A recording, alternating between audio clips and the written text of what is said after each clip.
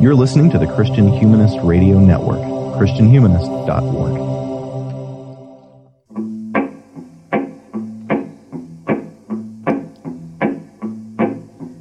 Satan, your kingdom must come down.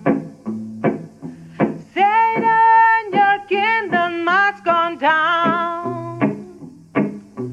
I heard the voice of Jesus say, Satan, your kingdom must come down. Gonna pray. Hello, everybody, and Christian Bale has let us know that Satan is actually Dick Cheney, according to the Golden Globes acceptance speech. And whether that's right or not, I'll leave that up to you to decide. But my name is Danny Anderson, as always, welcoming you to another episode of the Sectarian Review podcast. I'm hoping you're having a great new year. If you're new to the show, I encourage you to subscribe on either iTunes or whatever podcatcher you use. And in addition to that, if you could leave a review, that would be great. That would help other people find the show as well, and kind of create a little community around the stuff that we talk about here, and I would really appreciate that. Here at the beginning of the year, I've been trying to establish a new kind of goal for myself, a New Year's resolution, if you will, for the show. And I'd like to do more interviews with people who kind of do things and create things. And so I've had, the beginning of the year, I'll have a poet on here, someone who's edits a little academic press, and that sort of thing. And we have another one today. We have Ed Simon, who's sort of a regular on the show. He's got a new book out called America and Other Fictions, published by Zero Books, excuse me. Ed, how you doing? I'm doing well. Thank you for having me on. I appreciate it. Oh, no, it's always great to have you, Ed. One of the things I want to do with this series where I talk to people is kind of use it as a way to inspire other people to do things, right? So maybe at the beginning, I'll ask you some questions about your process and kind of what inspires you and your philosophy of writing and that kind of thing. And I would really like to encourage anybody, if you're out there doing something, if you have a really cool blog or something, send it my way. I'll put it in my RSS feed and maybe we'll get you on the show to talk about what you do. But for today, we want to focus on Ed a little bit today. First of all, welcome. Tell us, the book's been out for a couple months now, right? It came out, I think, December 1st. So yeah, a little bit more than 1 month. Okay, at this point. That's great. It's very exciting. I have to say, I really enjoyed it. It's a collection of probably 20 essays or so, and it's really they're all very thought provoking. And I want to talk a little bit about the collection as a collection here in a little bit. Sure. But first, can you tell us a little bit about the kind of range of your interests and maybe your intellectual background and what influences you as a writer? Yeah. No, I always love these kind of process questions too. Like, I don't know if you've ever read those old like Paris Review interviews that they do. I love those. Yes, they're fantastic because I love the questions that are always like, not that you have to ask me these questions, but I love the very like, what time do you get up to write kind of questions because they're so like straightforward, but then I feel like this kind of whole philosophy of composition comes out of them. Well, and you see it's such a diversity of processes, right? Yeah, absolutely. And that's one of the things too. I'm sure, like as a teacher of writing yourself, you know, that you always tell your students is kind of like, it's hard to teach writing because it's so idiosyncratic in a way. Not that there aren't, you know, obviously objective qualities to it, but you kind of find what works for you and then like just, you know, keep going with it. Yeah. So in terms of my own background as a writer is I come out of an academic background originally. So I have a PhD in English, and most of my published writing up until about 5 years ago was primarily of the academic, scholarly, peer-reviewed kind of category. And I have since radically, well, maybe not so radically, but I've moved in a different direction, writing for, I don't want to say more general audience necessarily, because that always sounds weird to me. But I'm not doing scholarly work in the same way that peer-reviewed scholarly work is scholarly. But I think I take from that background a certain way of doing things. And particularly, I was trained, my doctoral work was primarily in like early modern Renaissance literature, early American literature, that kind of stuff. And the theoretical background I came from was something called New Historicism. I can see that. I was actually going to ask you that question. Okay, great. Okay, you got that off the. But it's a very particular way of doing literary scholarship that's indebted to people like Stephen Greenblatt. And, it tends to be very narrative heavy. So if your listeners aren't necessarily familiar with it as a way of writing literary criticism or literary theory.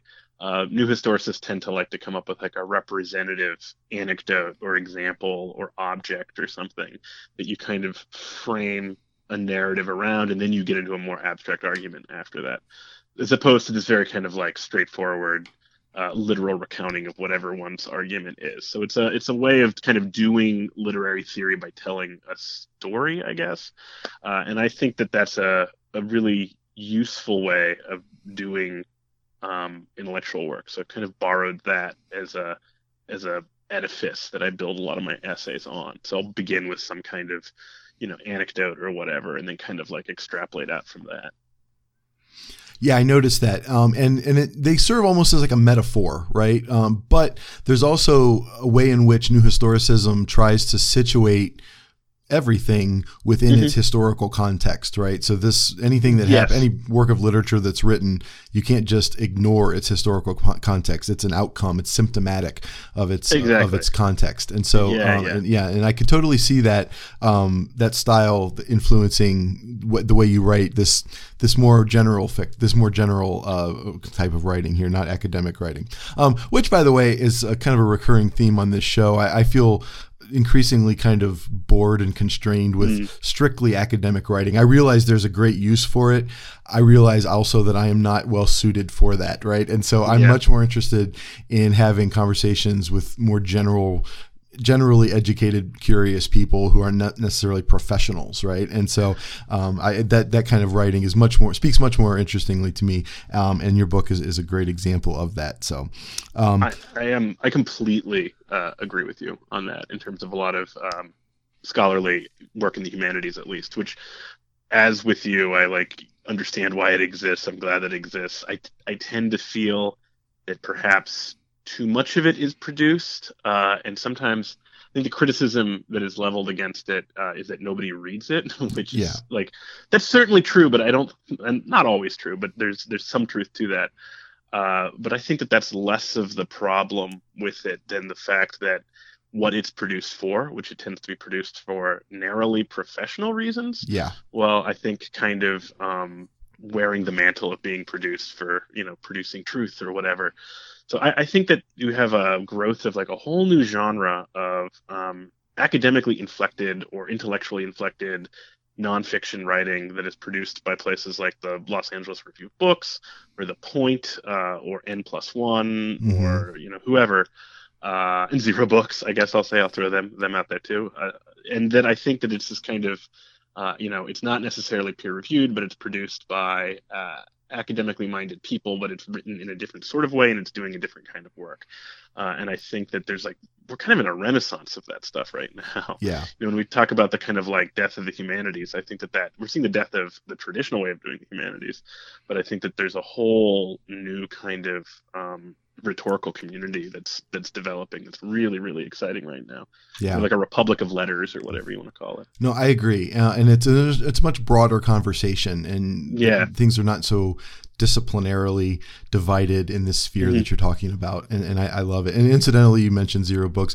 If you're not listener to the Zero Books podcast with Douglas Lane, I highly recommend it. It's one of my go-tos every time it's published. It's a great podcast, and he often interviews authors from their press, but a number of other people about timely topics from a much more narrowly political perspective than I tend to approach things. But it's a great podcast, and this book is published by that same publisher, and so I just want to give them a little bit of a shout out while we're at it there.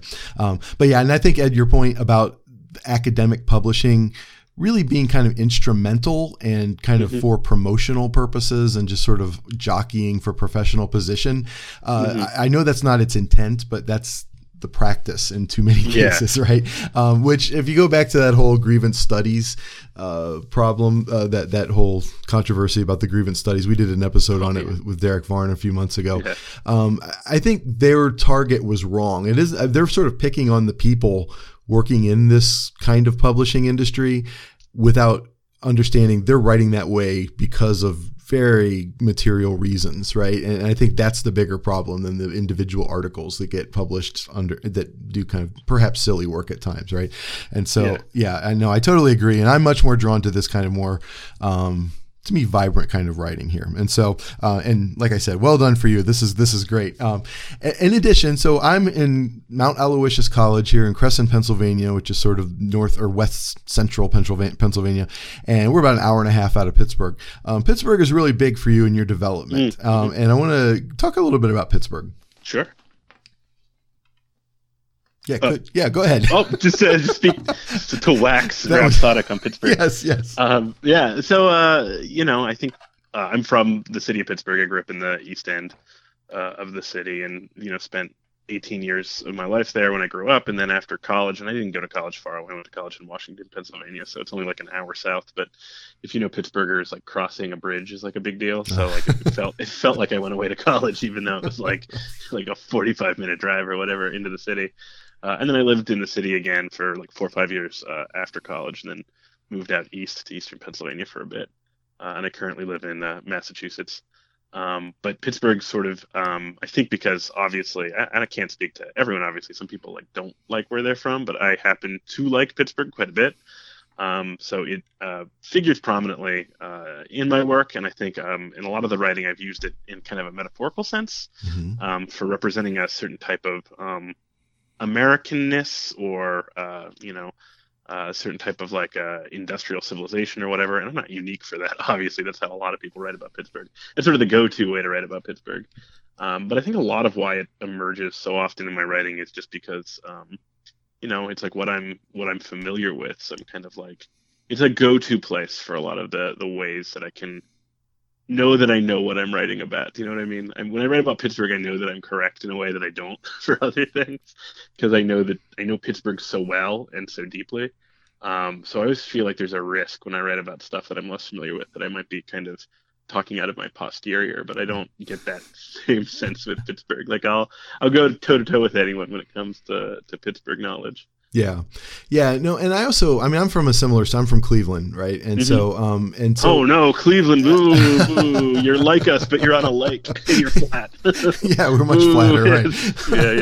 Yeah. Far fewer bridges and only one river, I think. And so, there's something about those kinds of cities though, that I think it's not unrelated to both of our approaches to, we're kind of between academia and normal people, right? And so, and Pittsburgh and Cleveland are both cities that are right in the middle between Chicago and New York, right? And they're often, they're big, vibrant places where interesting things happen, but they're often kind of forgotten or ignored, right? And I feel like there's a parallel there. There's a corollary. There's one of your sort of metaphors to open a future essay with, perhaps, just sort of the symbolic geography of Pittsburgh, because I do think it is like, it does function as a big, vibrant American city, as Chicago and New York do, but it also has this kind of working class component that those cities don't have as much of anymore, right? And so, yeah.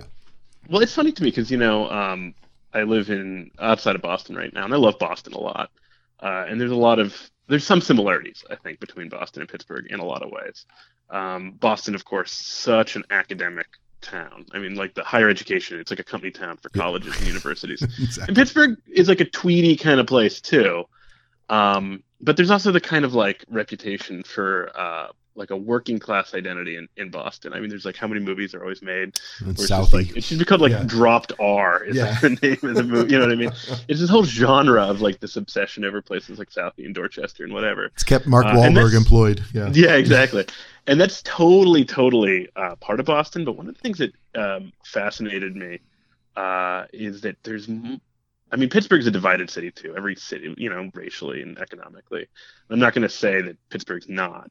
But I feel like the working class identity in Pittsburgh almost unconsciously permeates the place in a way that in Boston, the divisions are like much more obvious between the kind of like, the Boston Brahmins and like the Boston Irish Catholic and the working class versus the kind of like Ivy League set. These divisions are like really built in Boston in a way that they oddly aren't in Pittsburgh to an extent. And just this is totally anecdotal, like unscientific example.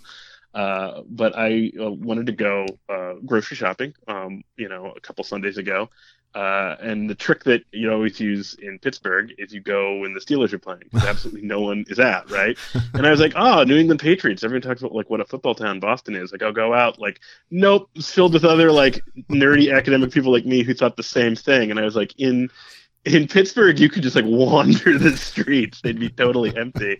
So for the kind of like, and I'm not saying it's good or bad, but it was interesting to me, that kind of difference, especially considering the sort of like reputation that Boston has. Yeah. Yeah.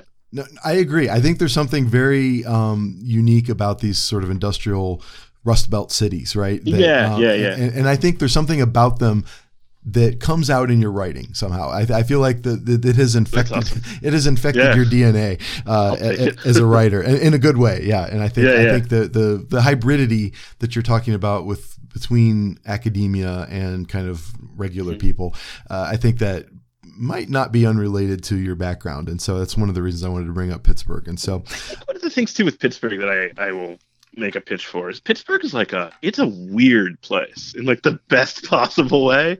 But whenever I go anywhere else, everywhere else seems kind of weird to me because I think they're not weird. And there's like an oddity to Pittsburgh that is like very, forced, I find in other places, where it's like, keep Denver weird, keep Austin weird, whatever. Like nobody in Pittsburgh would even think to do that because Pittsburgh's so weird. I mean, there's like ceramic dinosaurs that are out just for the hell of it. And, my wife is like, why are there the dinosaurs everywhere? And I'm like, other cities don't put dinosaurs everywhere? I don't know. There's just like it's just like a worldview that I think is a perspective that is charmingly eccentric, or gently surreal, I think, is how I put it. There's like an oddity, an oddball strangeness to it that I think might be born out of the fact that it is a large city that geographically in a lot of ways was isolated too, because it's halfway between almost exactly halfway between New York and Chicago. But like, America's big. Like that's a long trip. You take the train to New York all the time, and it's like an 11-hour train trip. Right. It is a long slog. Whereas if you're on like the actual East Coast, not to like enter into that debate, but if you're on like if it only takes you 45 minutes to get to the ocean, all of those cities are like really close together. I mean, Boston's not far from Providence, is not far from New York, is not far from Philly, is not far from DC, Yeah. Whereas like Pittsburgh's kind of this incubator, and because it's it's a large city, in kind of not surrounded by a whole lot, I think that anyone who's like a little interesting or different from the places near it will go to it. So it's kind of this magnet for people. And I think Cleveland, my sense is Cleveland's maybe a similar kind of thing too. It is, yeah. Yeah, Cleveland's definitely strange. I'm always proud of our weird free stamp and there's a public park right off of East 9th Street. Oh, yeah. I know what you're talking about. It's a gigantic free, like a rubber stamp that just says free in inverted letters, like you're stamping everything with the word free. And everybody laughs at it. But I think because it's so bizarre and absurd, that makes it so lovable. You're the city of Harvey Picar, right? I mean, like Cleveland's like lovably weird, Exactly. Yeah. I was just talking to Harvey Picar this morning with a colleague. Yeah. So places like that, tend to engender their own very idiosyncratic cultures, right? And honestly, I feel like that. I don't want to say that your writing is weird, but you find quirks in culture in your writing, and that's a good transition actually to my next question, which is what to you binds these essays together as a collection? Because I feel like there's a smorgasbord of various topics that you're talking about, and I feel like what you're looking for is something idiosyncratic and quirky that illustrates a larger lesson for then and now. I don't know how you would describe your own project. I think that because the pieces were written over a pretty broad sweep of time, so I think it was like 2015 to 2017, I think. So I guess it's not that broad of a sweep of time, but it seemed like it. So they're not always written with foreknowledge of what was going to happen historically or whatever. And it's in a very pragmatic sense. I think it's the time in which they were written that binds them, which is not a satisfying answer. Mm-hmm. But I think the interest that I have in that time, I mean, my continual interest is always religion, obviously, and I'm a writer who writes about religion, and I primarily think of myself as a writer who writes about religion. So I think they're united in a sense of what people think is religion is not always religion, and things that people think aren't religion often are religion. Yeah. If that makes sense. And I think that for this particular collection, the unifying theme was the ways in which America can be a religion, the idea of America, or American civil religion, or American exceptionality. But that's a broad religion with various contending groups kind of within it, right? There's disagreements, there's schisms, there's heretics, there's the Orthodox. There's all kinds of things within that, massive cathedral of America as a religion. And as a thinker who positions himself on the left, it was a big question of, well, what is useful about America as an idea, or is it always hopefully, reactionary? Does something about Americanism kind of need to be stripped down to have a genuine emancipatory project? And I think I am, after writing the book, kind of ambiguous on that answer. Mm-hmm. But I think that the question itself is important, and I don't think it's necessarily a question that always gets asked on the left, other than just to say, well, of course, like the idea is like hopelessly reactionary, needs to be demolished, and I'm not necessarily so sure about that. So that's the thing that unifies all of the essays, with a few exceptions. There's a few kind of outlier essays that don't necessarily fit into that project, but that seems to be like 90% of what the book is broadly about. And then I sort of, each one of the chapters kind of is a representative thing that, will make some kind of abstract argument, but through that kind of entrance of narrative anecdote that I mentioned earlier. Yeah, and you mentioned 2015 to 2017. I mean, it's the build up to and the aftermath of our last presidential election. Yes, and Trump is a specter in a lot of these essays, either as this leading candidate for the Republican Party, a nomination, or as the resulting elected president, right? And so, a lot of the essays try to use historical inquiry as a way to understand, as a method of gaining some wisdom about our current moment, I think. And I think he's only mentioned in one essay by name that I can think of. Yeah, they're all these hints, right? Yeah. Yeah. And some of them were written before. I mean, there was the piece that I read about 2016 as like a sort of hinge year, where I talk about the Great Fire of London and all of this kind of stuff. So the whole piece is kind of like, are there certain like apocalyptic years or whatever? And that was written a couple months before the presidential election. And it sort of ends on a like, well, I don't name him, but I'm like, let's hope he doesn't win, but he probably will. So I always have this kind of like, hey, I had foreknowledge, I guess, in a way that other people didn't. I mean, for this unpleasantness, but the Oracle of Pittsburgh, Ed Simon. Yeah, right? Exactly. The blind Oracle of Pittsburgh. Well, let me. I wanted to. I guess since it's a collection of short pieces, I thought it best to perhaps give a kind of a smattering of options, the types of subjects you write about. And so I've chosen 4 for us to just sort of talk about a little bit, just to kind of give the listener a sense of the range of essays that are included in this volume. And so one thing, the first one I would talk about is an Augustinian left, because first of all, that is nicely connected to the last time you were on the show. You were talking about an article you wrote called "A Gospel for the Left," and I think there are a lot of intersections between that article and this essay.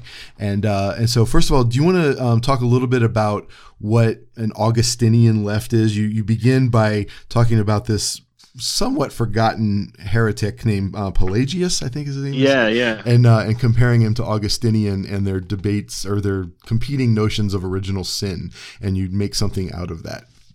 Yeah. So I sort of, this goes to my general project where I'm fascinated by political theology and what ways, as we talked about last time on the show, what ways religious language can inform, particularly like left discourse or, radical language or whatever.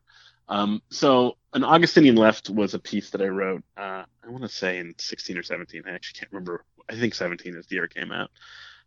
And what I argue is that Augustine, as a theological figure, has a lot that he can, a lot that the left can draw from, particularly the language of original sin, which I think that naturally people who describe themselves as being left-wing or as being liberal would kind of blanch at, because it's this word that we associate with kind of like, stern Jesuits or angry Puritans or whatever, right?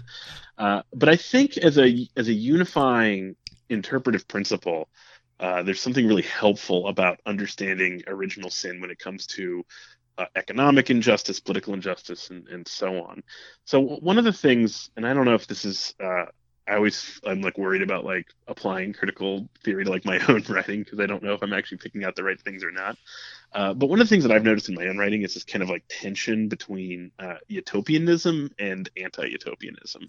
So sometimes I'm like all about utopia, and then like the next day I am totally not. I think it's like a fool's errand, and it will take us down the wrong path.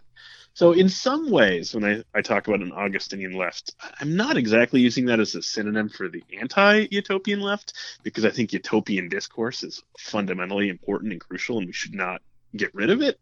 But I like the negativity about human nature that is implicit in an Augustinian understanding of the world. And I think we would all benefit by being like a little bit more pessimistic about our fellow humans' intentions on certain things, because I think that there's I don't want to use the word fallen is so loaded, but I'll use it anyhow. There's something naturally fallen about us in some sense, right? And I think that there is a kind of idealistic optimism on the left that sometimes ignores that fact, and you see it all of the time when there's a kind of like, and this is, I think, more a hallmark of liberal discourse as opposed to left discourse. But, well, everything just comes out of a sense of ignorance. If we just explain to people why they're being racist, they'll stop being racist. And it's sort of a like, the West Wing view of the world. Sometimes people are bad. Like sometimes people, I mean, there are reasons for it. Yeah. You know, and I think you have to take into account those reasons. But like, you don't want to necessarily. There's a sense of treating people, I think, as like almost infants, and I think when you meet them at what they're saying, if you take them at face value, it might not be as pretty a view as you'd like to have of people, but it's a more honest view. And I think sometimes left discourse, as opposed to the like, oh, we just need to educate people, is sort of a like, you know, we just need to take care of social and economic conditions and everything will be fine. I mean, I do not subscribe to the kind of like classical Marxist view that if you eliminate economic injustice, like racism will suddenly disappear. You know, maybe racism is constituted as something that was born out of the early modern period as a function of capitalism will change, but like, you know, bigotry and hatred will still be there because people are fundamentally not always great. Yeah. And I don't mean that as a argument then to like, well, screw it, we shouldn't try to make the world a better place at all. And it's one of the things I talk about in the essay. But I do think, you know, having an awareness of that kind of fundamental malignancy in the human soul is important. And I always go back to it's either G.K. Chesterton or C.S. Lewis. It's one of these like conservative kind of like Oxford movement type guys who like I don't necessarily agree with on like 80% of what they say, but I still kind of like them. Yeah. I think it was Chesterton where he said that original sin is the only like empirically verifiable claim of Christianity. And I thought like that's kind of true. I mean, whenever you know, I always think of the kind of like pie in the eye saying where people say, you know, oh, children need to be taught to hate. And I think, no, they don't. Like, have you never been around children? Like, they do it pretty well on their own. Like, yeah. So it's kind of a plea to the usefulness of that type of language. Yeah, that particular anecdote, you know, plays really well on like Facebook viral videos and that sort of thing. But when you see some two little kids of different races getting along swimmingly, right? And see people, you have to teach them to hate each other. Yeah, they'll find a reason, right? And so, yeah. I do want to get into this. You talked about not being an orthodox, you know, old school Marxist in this way. So I want to take a section of something from this essay here. I'm picking up in the middle of a paragraph. No, the vocabulary of rational profit motive is inadequate when profit motive irrationally pushes us to the brink of collapse. A better language is that of the medieval schoolman. The best language to describe individuals like the former CEO is the language of greed, of avarice, of sin. It is consumption beyond reason, beyond mere logical explication. And we abandon a crucial aspect of our intellectual inheritance if we're not willing to use that language, because it's never just economics, stupid. Sometimes it's the dark corners of the human heart too, right? And so that implies a kind of metaphysic, right, that is at odds with a kind of orthodox, you know, big O orthodox Marxist, right? And so, so you want to talk a little bit about that distinction for you? Yeah, absolutely. And I think part of it too is like I'm obviously sort of pushing back against the stereotype of a vulgar Marxist view where everything Sure. is like determined and everything can be reduced to material base versus ideological superstructure. And Yeah. I always think that old story that when Marx was an old man and he said, if this is Marxism, then I'm not a Marxist, Yeah. right? Like, so I don't want to fall into that kind of like conservative view that like makes the most simplistic understanding of Marxism possible. I understand it's a big tent and there's various types of Marxism. Well, But if I'm not making myself that kind of vulgar orthodox Marxist, my straw man Marxist, I do think that there's a tendency to view human beings as rational actors. In a way that's very similar, ironically, to how like Adam Smith talks about economics, right? And that's because capitalism and communism, socialism, they're all children of the 18th century Enlightenment, right? So they all have this kind of understanding of human beings as fundamentally rational that I think is incorrect. And I think that, we're rational sometimes, or we're rational for the short term. And sometimes we're not, for that matter as well. But I tend to subscribe to, and I'm, not in an anti-Enlightenment sense, but I subscribe to an older metaphysic that bears more similarity to that type of Augustinian Christianity, that understands that people will harm themselves even if it doesn't make sense to harm themselves. Right. If people were rational actors, then nobody would be a drug addict, nobody would be an alcoholic, right? We do things in the short term that don't make sense in the long term. And I think if you take a look, if you're looking at our economic system only in terms of understanding people as being rational actors, then you would not see the situation that we are currently in right now. So I think that where I and an orthodox Marxist would hopefully agree is that capitalism right now has pushed us to the brink of ecological collapse, right? If you read the most recent United Nations report, like, we are in dire, dire trouble. Capitalism is shaping up in its unfettered neoliberal, hyper-libertarian form to be perhaps the most destructive ideology that people have ever come up with. If it kills us all by the end of this century, like, it's not worth it, right? Right. I think the thing is if we think of capitalism as being hyper-rational, none of that is hyper-rational. Yeah. Like, it would make more sense to not pump out, carbon dioxide at a rate that is like warming our planet to where it can't sustain life as we know it now. Like, if you don't have consumers to buy anything because the apocalypse has happened, then it's not a rational system. So where I disagree with the vulgar Marxist of my imagination is not really an issue of like methods, but an issue of interpretation. I think. Yeah. So I think that embracing that kind of metaphysic that understands people don't always do things for rational material reasons is more true. It's a language that I think is more congruent with the reality of things than that other kind of positivist economic language. And there's an overlap there with orthodox, if you will, religious thought as well. The Pope's encyclical Laudato Si makes exactly the same argument, right? Yes. And so, that's a way in which there is some hand-holding going on between you and big O Orthodox religion, right? And absolutely. I think it's worth reiterating that if we're talking about a world leader in the West who's consistently anti-capitalist, there's nobody more visible than Pope Francis. Right. There's no head of any country that is as accurate in his or her understanding of capitalism's role in environmental collapse more than the Pope. And I think that's an important thing to remember. He's speaking for a different set of shareholders, I guess, when you think about it. But yeah, and you think about metaphysics.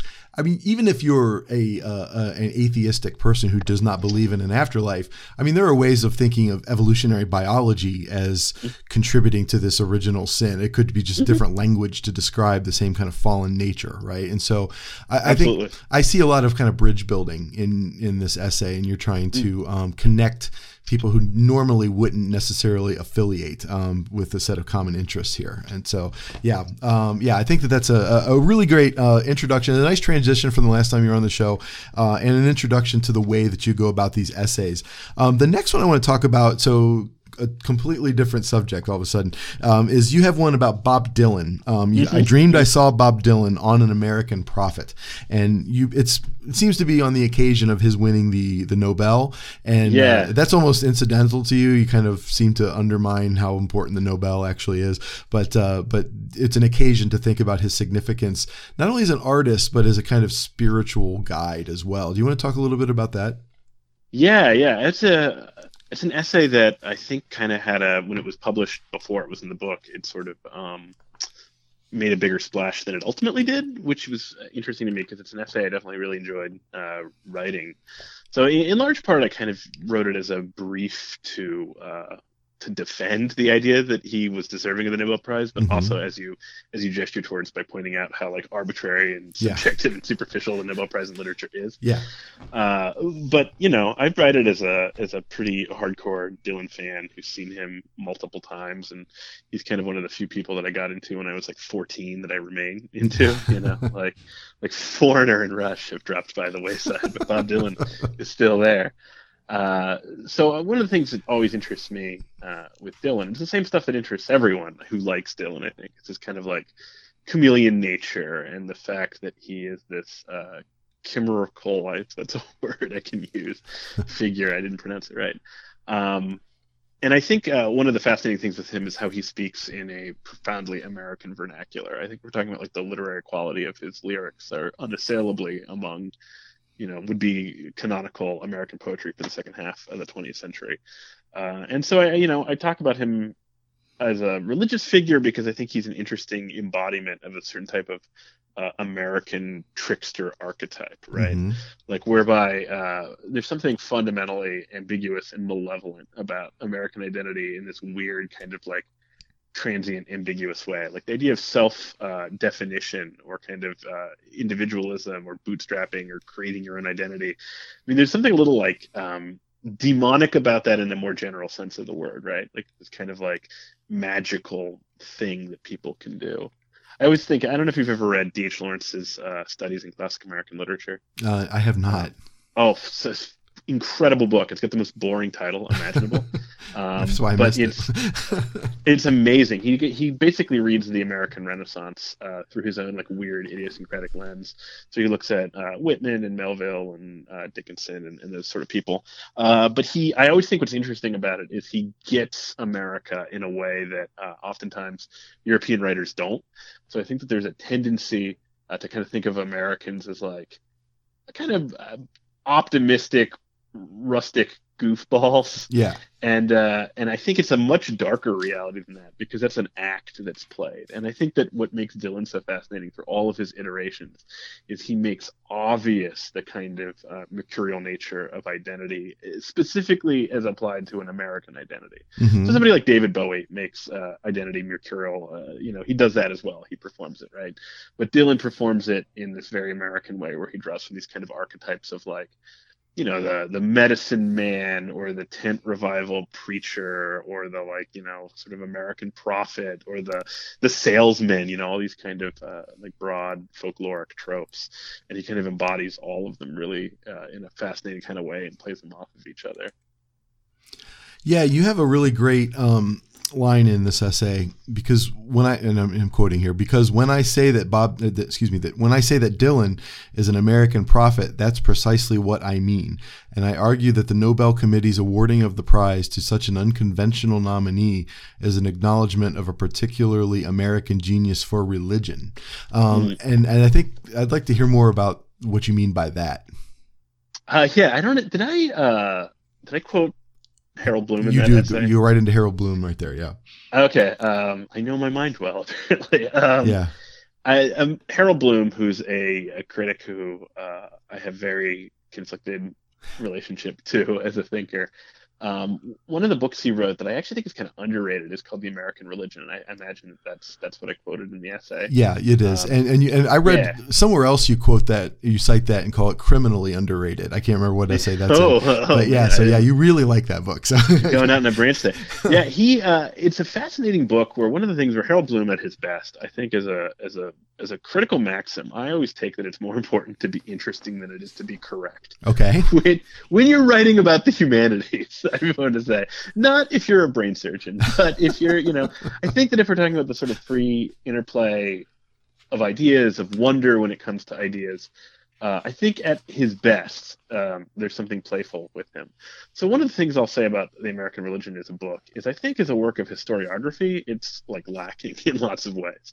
Because it's weird. It's an idiosyncratic book where his argument is kind of that in America, there is a manifestation of a new type of religion that is similar to ancient Gnosticism and has to do with the type of like inner wisdom or inner light, as the Quakers call it, that is like where you fashion yourself almost as like a type of almost divine object in process, right? Mm-hmm. It's very different from my Augustinian thing too, as you can say. Yeah.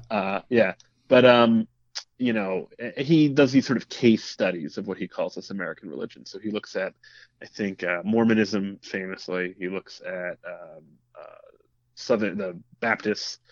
He looks at Pentecostals. He looks at, I want to say Seventh-day Adventists and maybe Christian Scientists. It's a very Christian-centered book in a sort of odd way for Bloom, too. But I think this idea of religion in America as being this issue of kind of like self-invention is like a really interesting one, because it kind of combines the sort of gauche mercantile interests of like American capitalism to a particular genius at American invention.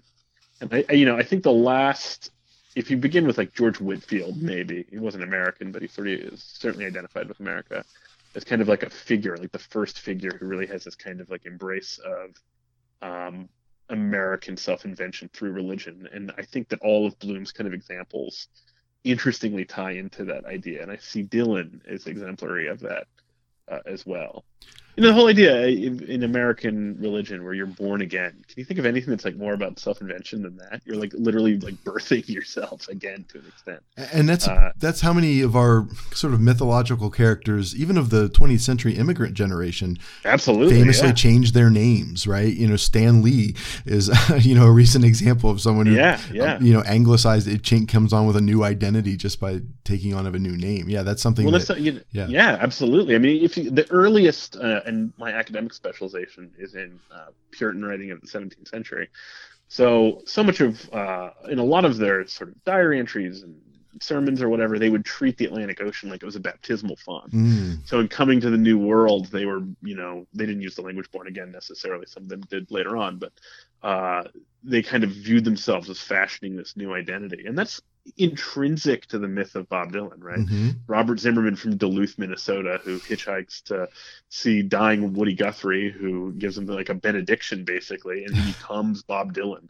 He takes on this kind of mythic name that associates him with Dylan Thomas and whatever else, and it's just he's kind of a guy where everyone talks about how inscrutable Dylan is as an individual, but I think what's fascinating about him is he made his life, his biography, into part of his work of art too. Yeah, because that's part of what we talk about with him is like we never like what does Bob Dylan think about stuff? Like we don't know, and it's a ridiculous question on some level. Yeah.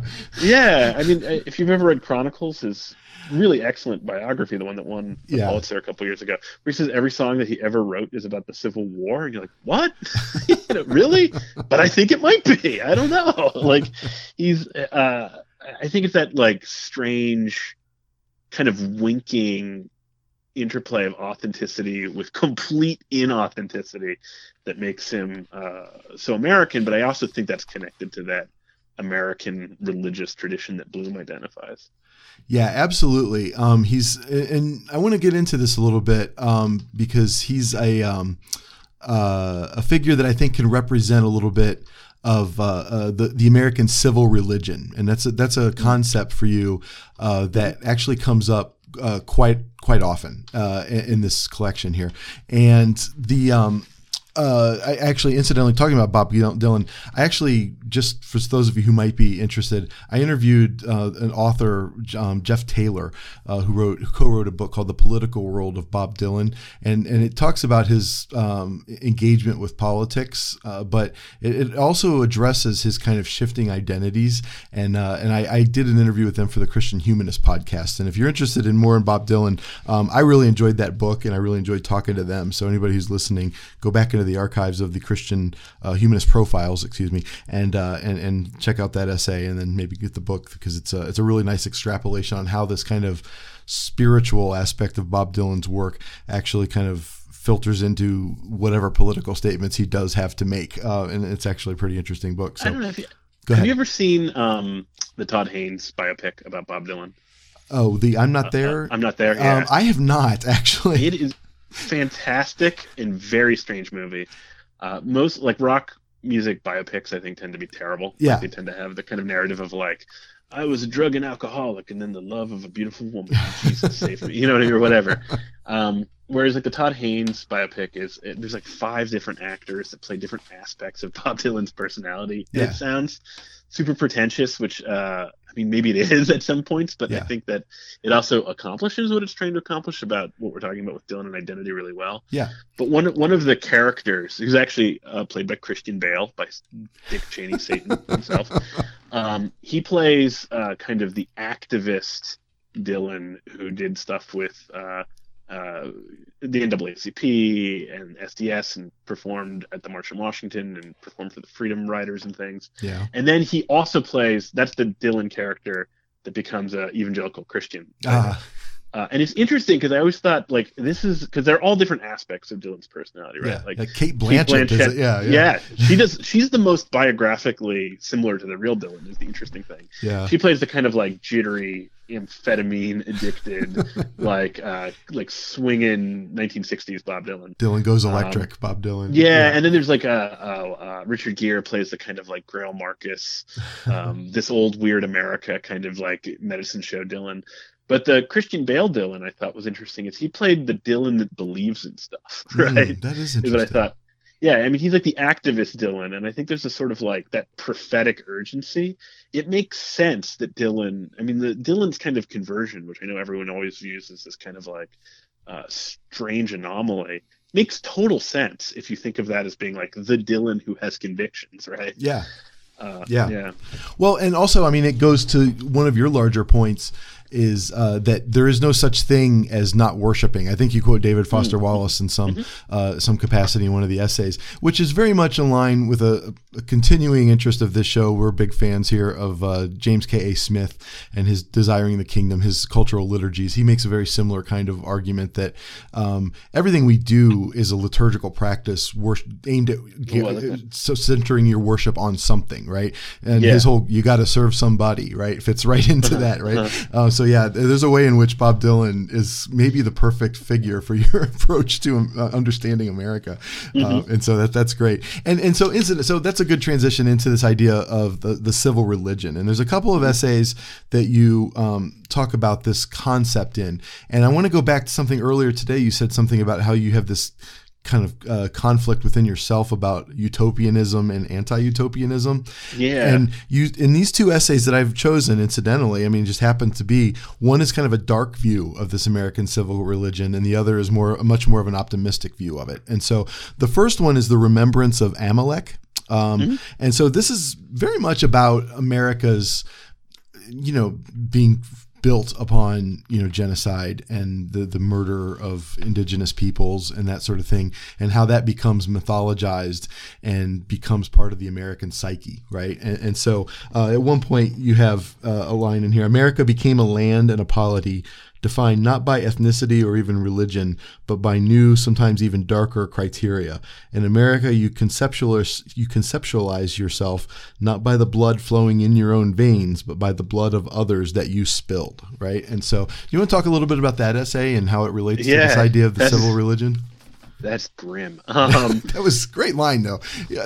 I'm trying to pick out lines. You have a great turn of phrase, Ed, and thank you. I'm hoping that people pick up on that. I'm trying to pick out lines that. Yeah. So that essay was one about something called King Philip's War, which remains per capita the most violent war in American history. It's a 17th century colonial war. The historian Jill Lepore has a fantastic book about it, which I actually quote in that essay. It's just called King Philip's War. But it was basically a concentrated attempt by the indigenous tribes of New England to make one last push to kind of expel the English colonists. and it was I think like a 2-year period that fighting went on. But the death toll on both sides was kind of like unimaginable. It was like a third of towns in New England had been like torched, and it was really, really violent. And the number of people that we're talking about are relatively small because it wasn't a huge population. But the actual violence of the event was really profound.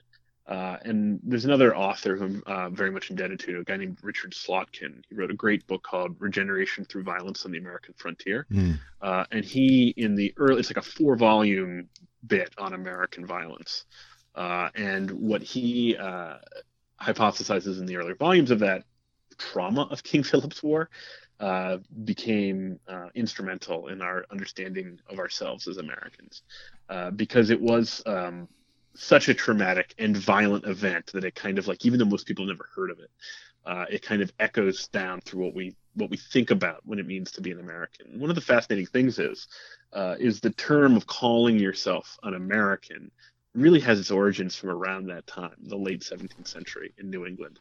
Because the term American, as it's used in earlier texts, means indigenous people, right? So if the Spanish write about Americans, they're not talking about Spanish colonists in America. They're talking about Amerindians, right? The same with the English who lived in the South for the most part. So it's only in New England that English people begin thinking of themselves as being American, and it's kind of through this like bloody, fiery crucible of King Philip's War. And it was, we're talking about just tremendous, tremendous violence, and it kind of, the culmination of it was this act of ethnic cleansing that the English then perpetrated against the Narragansett and the Abenaki and the different groups that lived in sort of Connecticut, Rhode Island, Massachusetts, the parts that were affected from the war. But I think if you look at our language in this country, a lot of it, is kind of mirrored by the language you see from the war itself. So this idea of being continually under attack, right? But in America, we're petrified, we're terrified of the kind of like howls in the wilderness, right? There's this kind of like imagined threat that always exists, and it's almost kind of like the way in which people will like relive a trauma even after the actual threat has passed. We're like always scared of the sort of what is at the edge of the village, what's in the wilderness right beyond our sight line, right? And so one of the things I do is I give this sort of background on King Philip's War, and I talk about how this kind of like bloody sense of nationhood emerged out of that, and how we've used that same language continually in American history ever since then, right? Yeah, at one point you say history may not repeat itself as it is said, but it certainly echoes.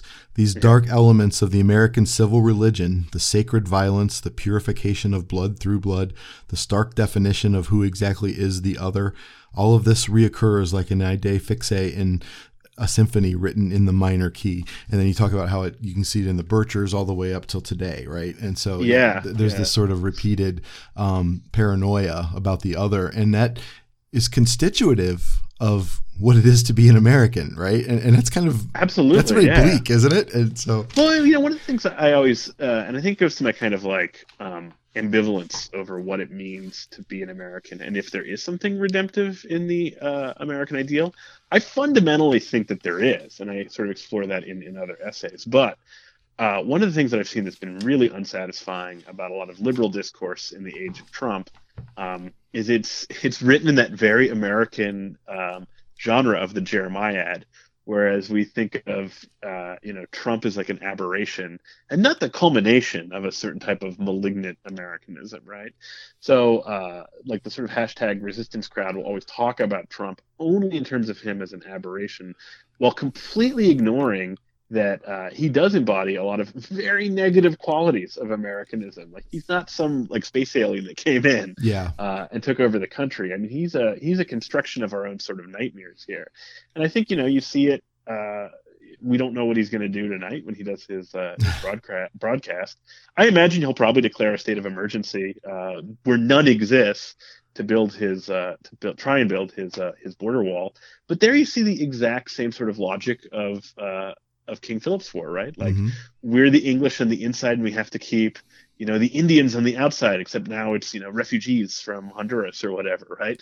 It's the same sort of like fearful trope, traumatized trope repeating itself. And I think it's that sort of, I think we do a disservice, and we're not being honest if we pretend that being an American has only ever meant the most beautiful of abstractions from the Declaration of Independence, right? Yeah. Because it's also meant this other stuff. Yeah. And that's one of the things is we always talk about the rewriting of history. And, like conservatives will get enraged if anyone is ever honest about like Columbus being a terrible person, which I can tell you as a historian of early America, he most definitely was. Yeah.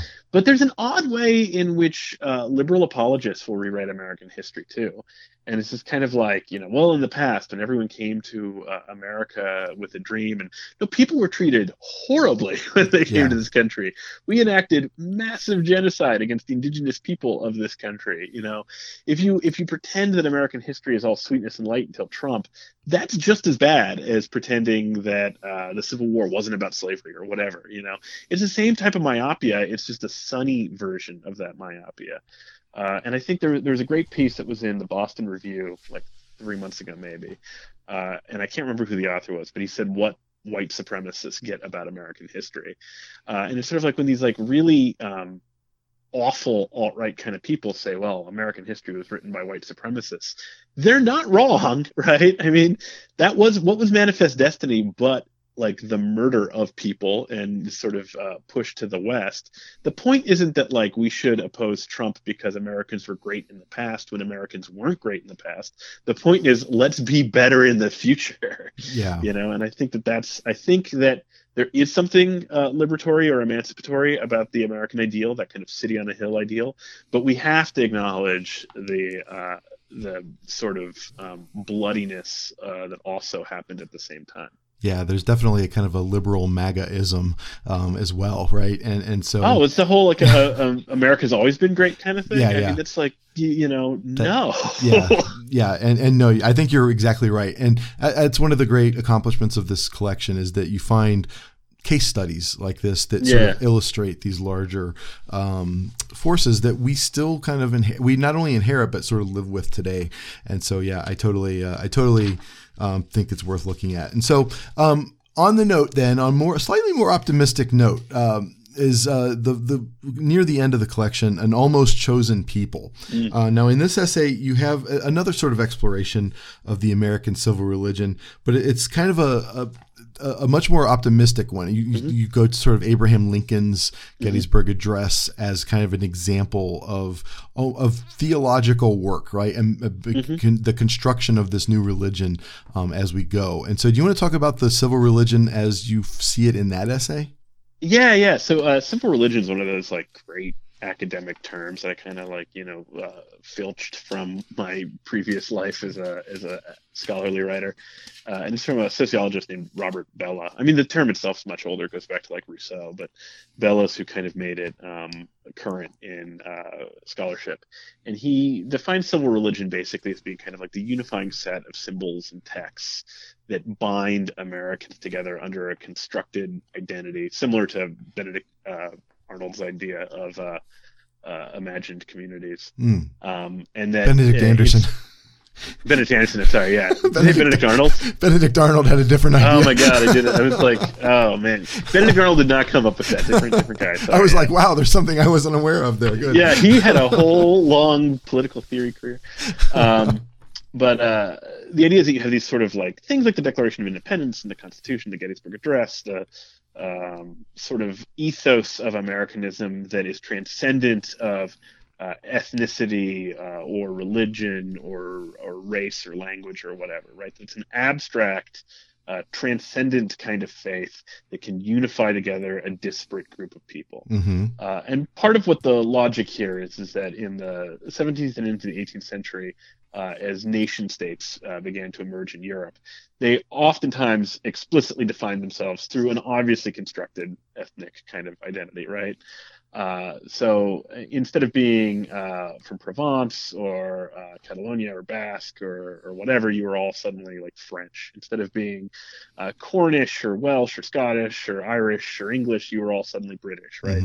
Whereas one of the interesting things with American identity from the same time, because America, even then, maybe especially then, was tremendously ethnically, racially, and linguistically diverse, that the identity that was forged was something that was almost more covenantal, right? That was kind of most similar to the sort of concept from the Hebrew scriptures of disparate people coming together under an ethos, under a creed or a belief, right?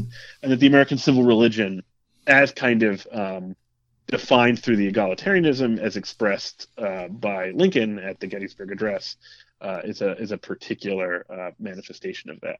I think what you've always had in American history is this sort of conflict and tension between people who have a much more traditional view, and I used the term blood and soil there, which is a loaded term because obviously it comes out of the far right, but that's the kind of Trumpian view that an American is a person who looks white and is a Christian, right? Yeah. That's what they define an American as being. But implicit to the earliest days has been an idea of America as having kind of a millennial expectation, right? That anyone can be an American, right? And that's not like a 1960s multicultural view. That goes back to colonial America. I mean, you can read Letters from an American Farmer by de Crevecoeur, and he's a Frenchman and he's living in rural Pennsylvania. And he's basically saying, oh, in America, you can be a Quaker, you can be a Presbyterian, you can be Catholic, you can be Anglican, but you're an American. You can be Swedish, you can be Dutch, you can be English, you can be, whatever. And obviously this has been like a limited view in history. Like you could view American history in large part as being the story of making that view more all-encompassing. So the brilliance of Lincoln, and I think he's probably our only president who's really been a profound theological thinker as well, is he took the Constitution, which is a profoundly compromised document. It was the old William Lloyd Garrison thing where it was like an infernal document written by Satan in hell or something, right? But the Constitution, super conflicted. I mean, it's the document of the three-fifths compromise. I mean, we really valorized the Constitution in a strange kind of way. But he reinterpreted the Constitution through the promise of the Declaration of Independence, which of course has a much more radical kind of understanding of Americanism. I mean, I'm one of those kind of weird people who still thinks that the preamble of the Declaration of Independence expresses something fundamentally revolutionary in a really profound way. And I still think that there's a lot of oomph to that, right? So I think that American civil religion is a way of viewing that preamble as this kind of creed that it does not matter who you are, what you look like, or where you're from. That's the ideal that we're all kind of unified in this sort of like this millennial expectation, if that kind of makes sense. It does. And it's a real challenge, I think. The idea of the American civil religion is a real challenge for I don't know how to say the way you use the term religion. It's a little difficult to say what I'm saying, but actually religious people, metaphysically religious people, I guess. Yeah. You know what I'm saying? Yeah. And so particularly on the Protestant end of the scale, right, who there's a tendency to think of America as this kind of Christian nation, right? Yeah. But you have a really great line in here, a land where that disestablishment of the churches not only resulted in a tremendous creative ferment for religion itself, but which also lent itself to the development of a type of shadow religion, which took America itself as its focus, a religion which furthermore could be embraced across denominational lines and by those of no traditional faith at all, right? And so the institution of this American civil religion has kind of massive theological ramifications for people who believe in Scripture, right? And so, I don't know if you have any thoughts on that.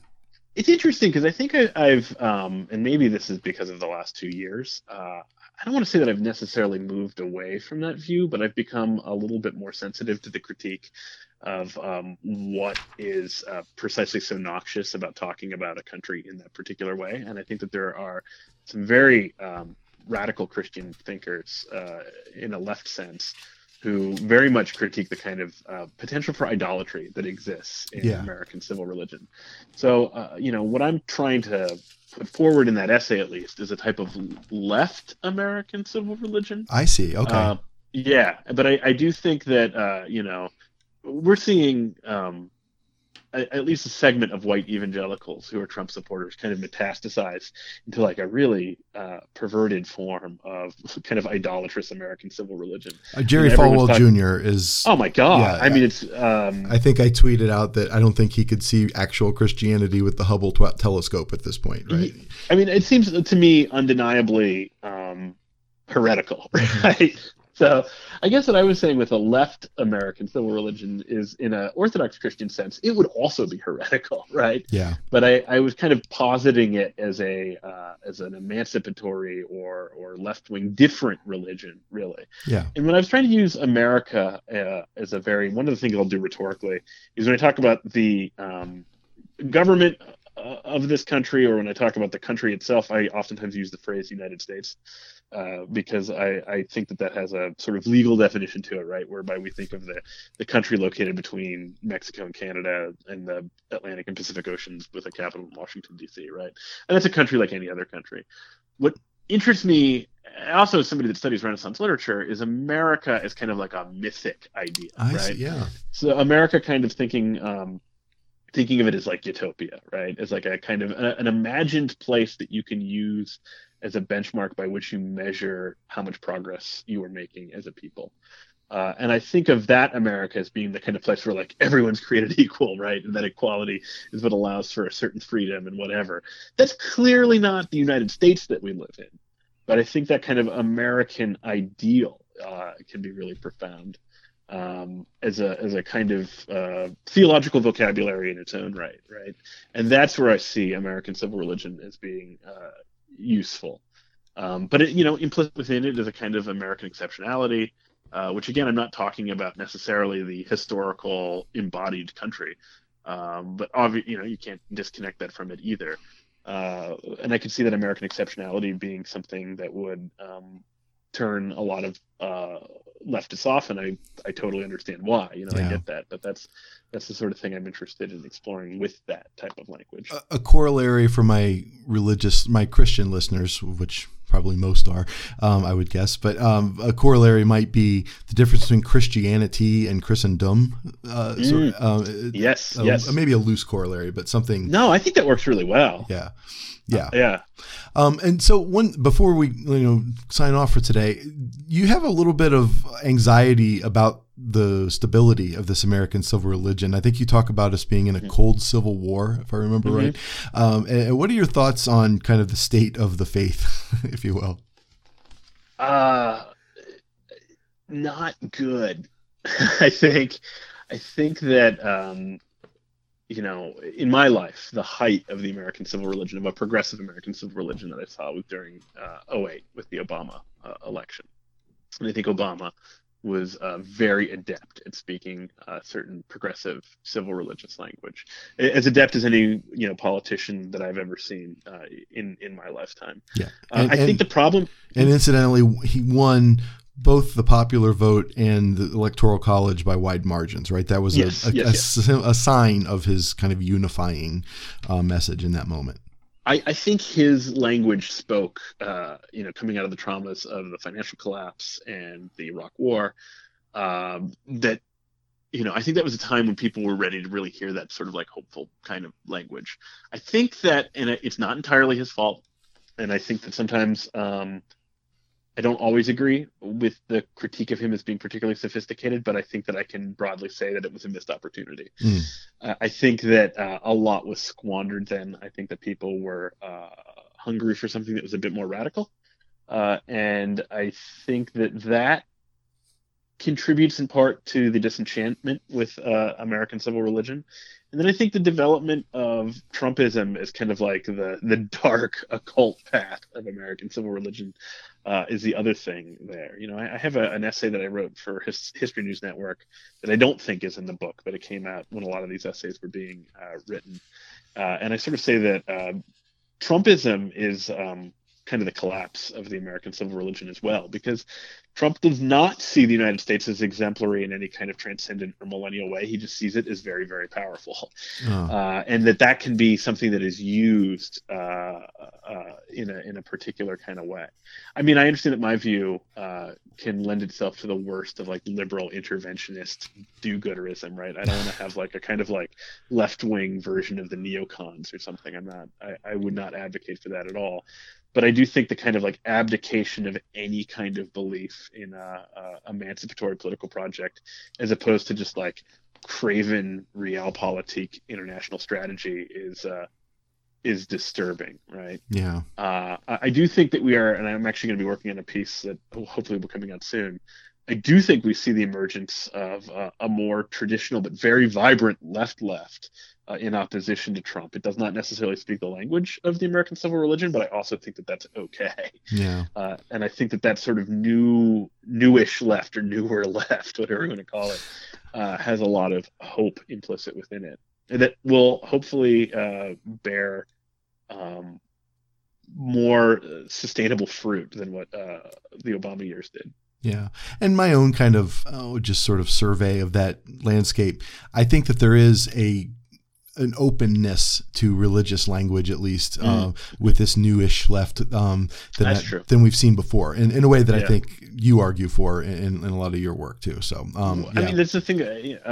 Alexandria Ocasio-Cortez, she speaks the language of like Catholic social justice very adeptly. Very much, yeah. I think that sort of class of mostly women that have come into the most recent House elections, I mean, some of them are incredible, and I think that there's a lot to be hopeful for in that sense right now. Yeah, but it doesn't necessarily have to be. I always go back to and I was very moved by Obama when he was elected, as most of us were, or a lot of us were, I guess I should say. But that kind of like language of like, we're not a blue America, we're not a red America, we're the United States of America. Like that seems wrong to me. I think we're very much a blue America and a red America. And that's not to speak against dialogue or rapprochement at all, but I think that the new class of Democrats is a little bit more honest about what we actually face in terms of differences in this country. Yeah. In terms of that cold civil war, or whatever you want to call it. Yeah. There's your utopian, anti-utopian struggle emerging once again, Ed. So yeah, exactly. Ed Simon, thank you again. This was great. I really enjoyed talking to you about the book, and I really enjoyed reading it. Those of you who are listening, if you go to sectarianreviewpodcast.com, you'll find the show notes for this episode, and on the show notes, I'll put a link to where you can find this really great collection of essays, America and Other Fictions, published by Zero Books. Ed Simon, thank you so much. I hope you all is well, and we look forward to your next book sometime next summer. Thanks so much. All right, bye.